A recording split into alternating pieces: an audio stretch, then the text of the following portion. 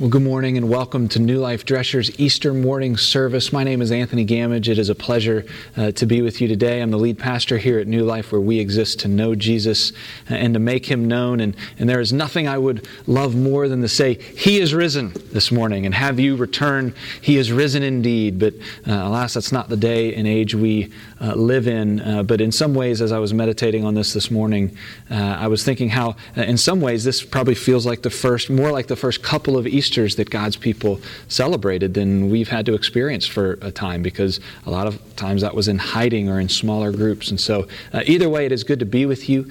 We would love to connect with you if you are new, if you're listening from a distance. You can find out more about us. You can download our app by searching New Life Drescher in whatever app store that you use. And if you have questions or want to connect with us, you can text the word connect to the number that's on your screen below. We would love to hear from you. And again, to answer any questions that you have about anything that you've heard here today. But thanks for joining us, and it's a joy for me to share a little bit from God's Word with you this morning. So growing up, I grew up in the Virginia Beach area of Virginia, and water is a pretty prominent feature near beaches, as you know. And so over the summers, especially when I was in college, I would come home, and there was one of my friends, we'll call him Sam, who his dad had a boat. And he would reach out to me sometimes. He'd say, "Hey, Anthony, let's go out on Dad's boat." And so one week I said, "Okay, sure, let's do it." And he said, "I'll call Jay. We'll go out and we'll go tubing or water skiing or what have you." Now, full disclosure, I absolutely hate any water activity where I am pulled at high speeds behind a quickly moving boat in a body of water that I can't see the bottom of. It's just a thing. I know I'm weird. I knew I grew up around water, and that's not normal for people who grow up around water. But that is one of my strong dislikes. But against my better judgment, on this day, I said yes to Sam as he wanted to go out and have fun, because I like people. I'm an extrovert. That's what makes this season hard for me in many ways. But either way, at one point I said, "Okay, I'll go out." So I went tubing, right? I'm tall, I'm awkward sometimes, so water skiing is just not in my repertoire. So I go out, and sure enough, I'm not enjoying myself hanging on to this little inflatable thing, bouncing, just waiting to flip off and have water shoved so deep into my sinus cavities I can't stand it. And sure enough, that happened. I got back on the boat. Well, let me say this. There was one terrifying moment when I was in the water, and I realized this is very different than water skiing in a lake, because we were on the Chesapeake Bay at this point, okay? So in a lake, not only is it scary because there's, you can't see what's underneath you. In the bay, there are sand sharks, and then there's a Nimitz-class aircraft carrier that's steaming towards your head, and there's these things called currents, right? In the bay, because of the moving of the tides, not only do you go in the water and just kind of bob, you're watching the boat go further and further away as you're getting pulled in the opposite direction. Now, I tell you about currents for a reason. My friend Jay gets on the tube, and he's going around, and we're pulling him, and I look, and there's the Chesapeake Bay Bridge Tunnel. And it's the bridge portion. And I'm thinking to myself, I sure hope Jay doesn't go into the water anywhere near here, because if he does, the current is pulling towards the bridge. And so if he goes in, we might very well lose track of him, because if he goes underneath the bridge, first of all, how terrifying to do that. But if he does, the boat can't just simply go through any old place. It has to find a wide enough opening, go in, and come back around. And so I'm thinking, we may lose sight of him if he goes in the water. He was wearing a life preserver, right? And so here we go. Sure enough, he wipes out. And he's getting pulled towards the bridge. And we go into this lifeguard rescue moment, right? And so I'm turning around. I'm like, "Sam, let's go get him out of the water." And so we're steaming around. And here he comes. And I've got my arm hanging over the side to grab Jay. And in my mind, we're going 60 miles an hour. We're probably going 5, right? And so I'm hanging my arm over. And sure enough, Jay grabs it. We pull him over. We're high-fiving. I mean, I am practically a hero in this moment. Not at all, right? But either way, we didn't lose Jay. He survived. Now, let me just paint a picture. What would happen if, when we got back to the dock, he sat there on the boat, and me and Sam were like, "Hey, let's grab our stuff, let's go and have a good time, celebrate the fact that Jay is alive." And Jay just goes, "Hey, I am so thankful you saved me from the water. I'm just going to sit here and just think about it. Just kind of live out the fact that I was saved from the water there." And we're like, "How long are you going to sit here, Jay?" And Jay's like, "Man, maybe forever," right? Like, really? I mean, the reason we saved you from the water is so that you can go out and live this life now, right? Well, the reason I tell this story is because what I find oftentimes in the Christian life is that we're kind of like Jay, where we understand the cross and we understand that Jesus saved us from our sins. He rescued us from God's wrath. He saved us, but we don't really understand what happens oftentimes after that.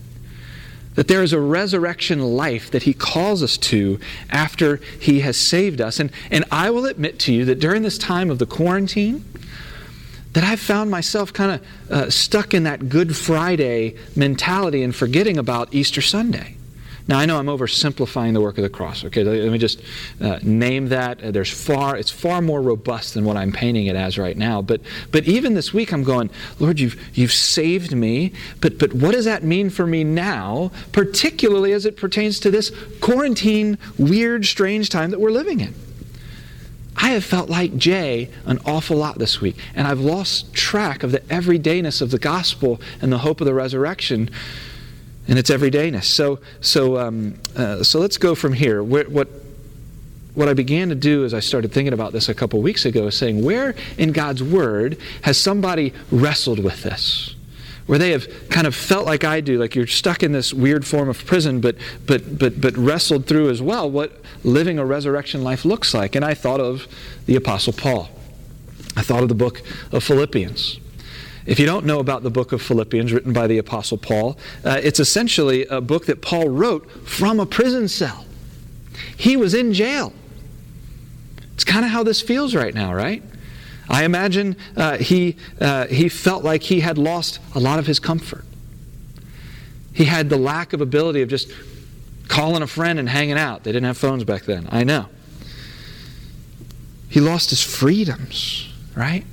Yet this is the book in the New Testament that mentions joy more than any other book. How could that be? Well, this morning we're going to just wrestle briefly through this idea that for the follower of Christ, we have been called to a resurrection life. And we're going to wrestle that through the lens of the Apostle Paul. Now, let me give you some background. We're going to be in Philippians 3, and we're going to begin in verse 8. So if you have your Bibles, go ahead and turn there. But just before this, just to give you some context, he was writing about this fact that he had a lot of confidence to be gained in himself up until this point when he became an apostle, which was a spokesperson for the person of Jesus Christ. He said, here's some of the things I had. I came from the right people for my religious time, right? I was an Israelite from the tribe of Benjamin. He said, I came from the right subset of those people. I was a Pharisee, right? The most rigid of these religious people.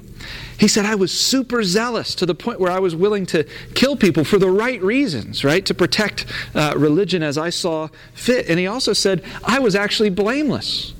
Which to me feels ironic because he was killing people, but then he calls himself blameless. But nevertheless, he said, I was perfect with regards to my law keeping. So he had power, he had prestige, he had drive, he had perfection. But in verse 7, he makes an about face and he says, but I count all these things as loss. How, Paul? How from jail, and after having these things, that many of us would hold in high regard, can you count them as loss? Well, pick up with me in Philippians 3. We're going to read 8 to 11. It says this, indeed I count everything as loss because of the surpassing worth of knowing Christ Jesus my Lord.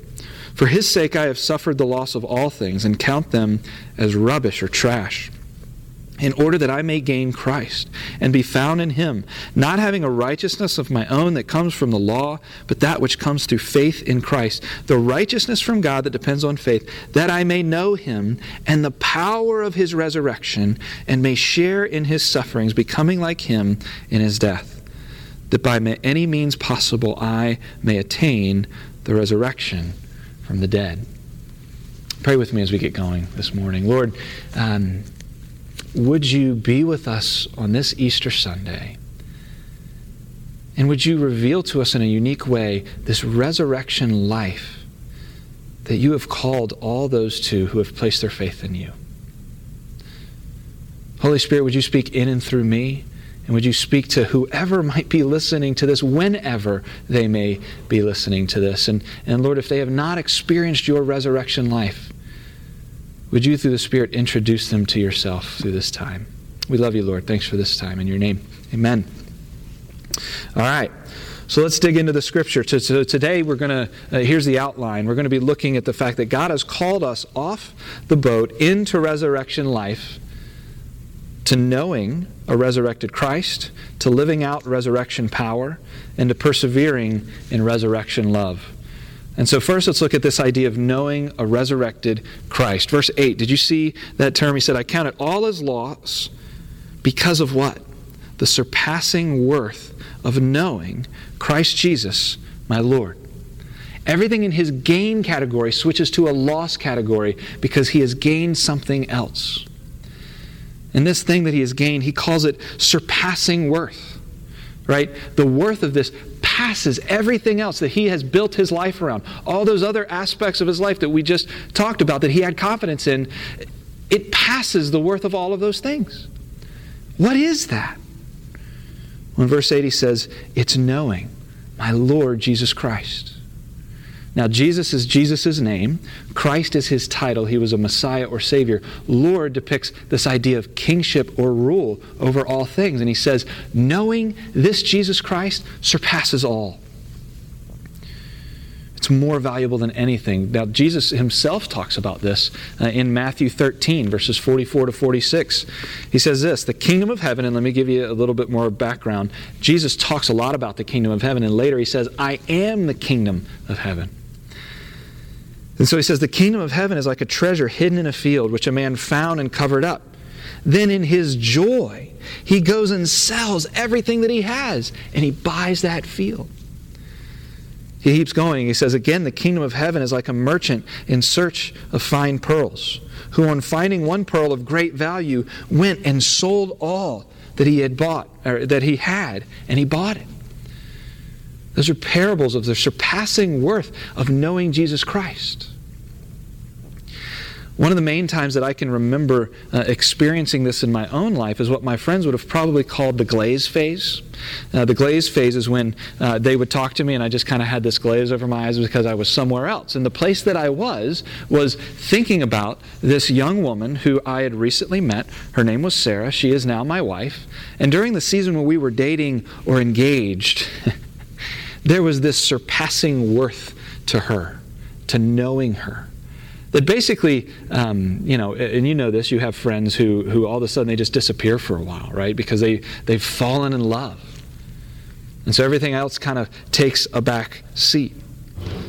That's how it was with Sarah.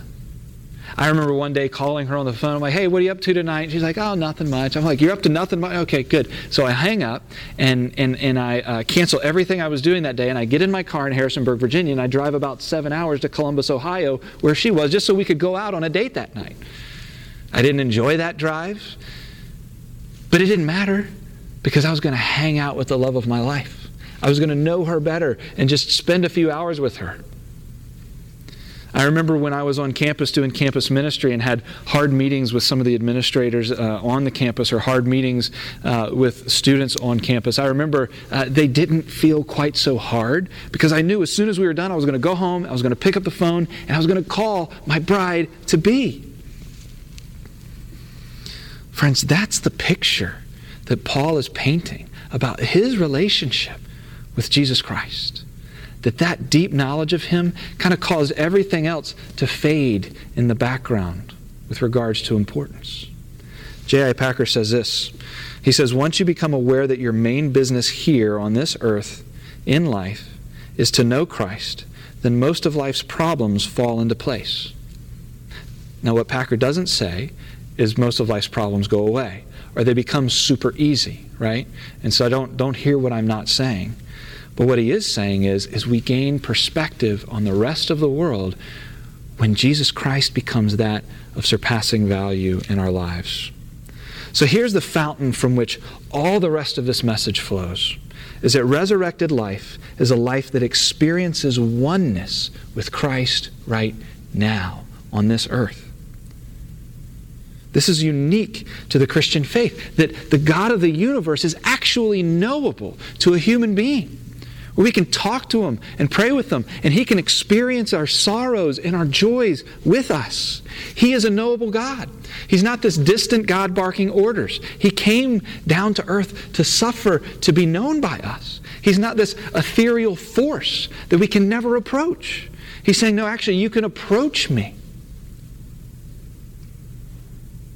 Now, I've struggled with this in this season. I'll be honest. There's been moments of hardness or apathy in my own life where I've gone, Lord, where are you? And admittedly, my wife and I, very recently, this week, had this conversation of, hey, we're around each other a lot, but we feel like we're kind of missing that intimacy with one another where we're not really talking and sharing what's going on. How can we rebuild that? Because, we have teenagers, right? We have kids that are around constantly. And so how do we build this knowing of one another? And I would say some of the things that we talked about are some of the principles that we could build into our lives now, even during quarantine, to know Jesus more deeply. One, we could share our deep longings. It's amazing how quickly that kind of goes away, even if we're around each other. But we can share our deep longings with the God of the universe. We can lament to Him. We talked about that at the Good Friday service. We could share, how long is this going to go on? We can talk about our deepest joys. We can ask Jesus, the God of the universe, for things that are deeply meaningful to us. We can spend time with Him, just like my wife and I can just spend one-on-one time with one another. We can spend one-on-one time with God, not just in prayer, but also in His Word. Here's a cool thing about God's Word, is that if you want to know how the God of the universe responds to certain circumstances, we open this up and we look at how Jesus responds. How does Jesus respond to death? Because we see it all the time. Well, go to John 10 and see how He responded to Mary and Martha in the tomb of their brother Lazarus. He wept. We can see how He responds to the sick and to the needy. We can get to know the God of the universe in the pages of Scripture. We can also simply listen to Him. I haven't experienced it as much as some, but maybe some of us have moments of quiet where we can just sit, read a verse, and sit in silence. Be still to know that He is God, and you can know Him. Now, here's the caveat, is that there might be some who are watching who want to experience this oneness and resurrection life, but just like in my marriage, that true oneness wasn't experienced until we were actually married, until we stood on the altar and said, I do. God is saying, hey, you can't know me truly until you say, I do to me. It's that prayer where we say, Jesus, I believe I am who you say I am. I am a broken down sinner who deserves God's wrath. But that through the cross and your sacrifice that I am truly loved. And that saying I do also says, I believe who you are. You are my Savior and you are my Lord. If you can prayerfully say, and by prayerfully I mean in a prayer, Lord, I do to those realities of who you are and who He is, then that's all it takes to know Him. It's not cleaning yourself up. We'll see in verse 9, it's simply through faith in His rightness that we can know Him. But if we do that, then we can experience what we see here in the second bullet point, the living out of resurrection power. Let's look at verse 9. We see Him say, I've suffered the loss of all things and count them as rubbish in order that I may gain Christ. Verse 9, He says, and be found in Him. So this is an important term. In order to understand how Paul can get to finding joy even in the midst of jail, we need to look at where he is. And I'm not talking about prison. I'm talking about him being in Christ. Paul, throughout all of his letters, I'm not sure if he ever calls a Christian a Christian. Maybe he does, but it's not often. In fact, the term he uses most often to depict what a Christian is saying, it is a person who is in Christ. And so, for the one who puts his faith in Christ, immediately Paul says, you are now in Jesus. Being in Christ, verse 10, means we have access to something that maybe we've never thought about before. He said that I may know Him in the power of His resurrection. He's saying being in Christ means we experience the power of His resurrection. That power is the power that is currently extending from Jesus, the resurrected Christ, as He sits at the right hand of the throne of the Father. Now here's this, I've given this illustration before about what being in Christ means, in particular thinking about this metaphor of a plane. So if this plane is going to London, right, and you want to go to London, where do you want to be with relationship to the plane? Well, you don't want to be at the gate looking through the window, do you? No, because it's going to leave without you. You have no benefits of that plane. Do you want to be hanging on to the wheel? Well, no, because you're going to experience the benefits of that plane flying for just a moment, and then it's over, right? Where do you want to be? You want to be in the plane. Because when you're in the plane, you go where the plane is going. You experience what the plane is experiencing in the safety of that plane. That's what Paul is talking about when he's saying we are in Christ. When we are in Christ, we are experiencing all the benefits of being Christ Himself because we are in Him.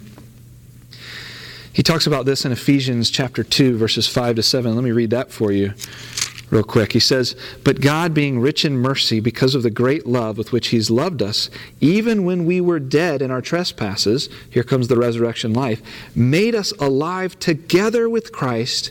By grace you have been saved, and raised up with Him, and seated us with Him in the heavenly places in Christ Jesus." You see, there is an already not yet to this aspect of the resurrection life. Yes, there is a not yet piece that will come. One day we will experience, the follower of Christ will experience a bodily resurrection when Jesus comes back to make all things new. But there's also an already piece to this. You know, here when he's talking about being raised up with Christ, he's using the past tense. He's saying we have been raised up and seated at the right hand of the throne of God with Jesus Christ. Me, like many others, have kind of tried to take up a new hobby during this whole quarantine thing, and I tried to do this sourdough starter bit. I'm not sure how successful it is yet. I'm only on day 7, but early on in the process, when the yeast and stuff start building, you can have this bubbling over of this starter onto the counter. And this is kind of the picture that I see of the resurrection life that will one day be for every follower of Christ, that even in this life bubbles over into our current realities. So let me give you 3 things of what this resurrection life bubbling over into this reality means for us. One is resurrection life is a life of present victory. Jesus' death on the cross and resurrected life means He has defeated sin and all the power that it holds, including death. So what that means is for the follower of Christ, if we are in Him, that power of the resurrection is flowing through us right now. He's conquered sin, therefore we, in His victory, have also conquered sin. Now, don't get me wrong, we are going to constantly be fighting against the impact of sin on our lives, but it is spiritual psychosis to think sin has any power over us. It doesn't. It was defeated on the cross and through the resurrection. So what that means is it doesn't matter what our pasts are full of. That we did not out-sin, nor can we out-sin Jesus and His love for us and His offer of a relationship. He defeated that already. God doesn't love a future version of you better. He died for the current version of you. You don't have to wait to get to your better life and overcome the shame and guilt that you experience in order for that victory to be yours. He's saying it's yours now. 2 Corinthians 5:17 says those who have placed their faith in Christ are new creations now. I've moped around all week having moments of just, taking out my discomfort, lack of control, whatever it may be, on my family and just kind of kicking myself and saying, Anthony, how on earth can you preach an Easter sermon? You're just moping around. You've forgotten about these things. And the Lord just has continually reminded me in this moment of saying, hey, part of getting off the boat is repenting to my family and saying, I'm sorry. Part of getting off the boat is believing and trusting that no, I don't have to give into that temptation. Getting off the boat is using this time to live out that victory and fight. against the sin that pesters us so deeply and so often. Our general has already taken the hill. Let's follow him in that victorious battle. Now, if you fast forward there in the book of Ephesians when it talks about the individual's resurrection life, he then talks about in verses 14 and 16 this reality where, and let me just read it to you, he says, "For Jesus himself is our peace, who made us both one and has broken down in the flesh the dividing wall of hostility through the cross." He says that he may reconcile us both to God in one body through the cross, thereby killing the hostility. So part of resurrection life is the individual victory that we experience, but he also calls us in a resurrection life to community. Friends, we have been fully known by God, but he gives us the church and the body of Christ to help us understand that more deeply at a horizontal level so that we can be known and know others at a deep level. If we aren't known and we don't know others well, particularly within the body of Christ, we've stayed on the boat. We've been social distancing for far longer than the last month.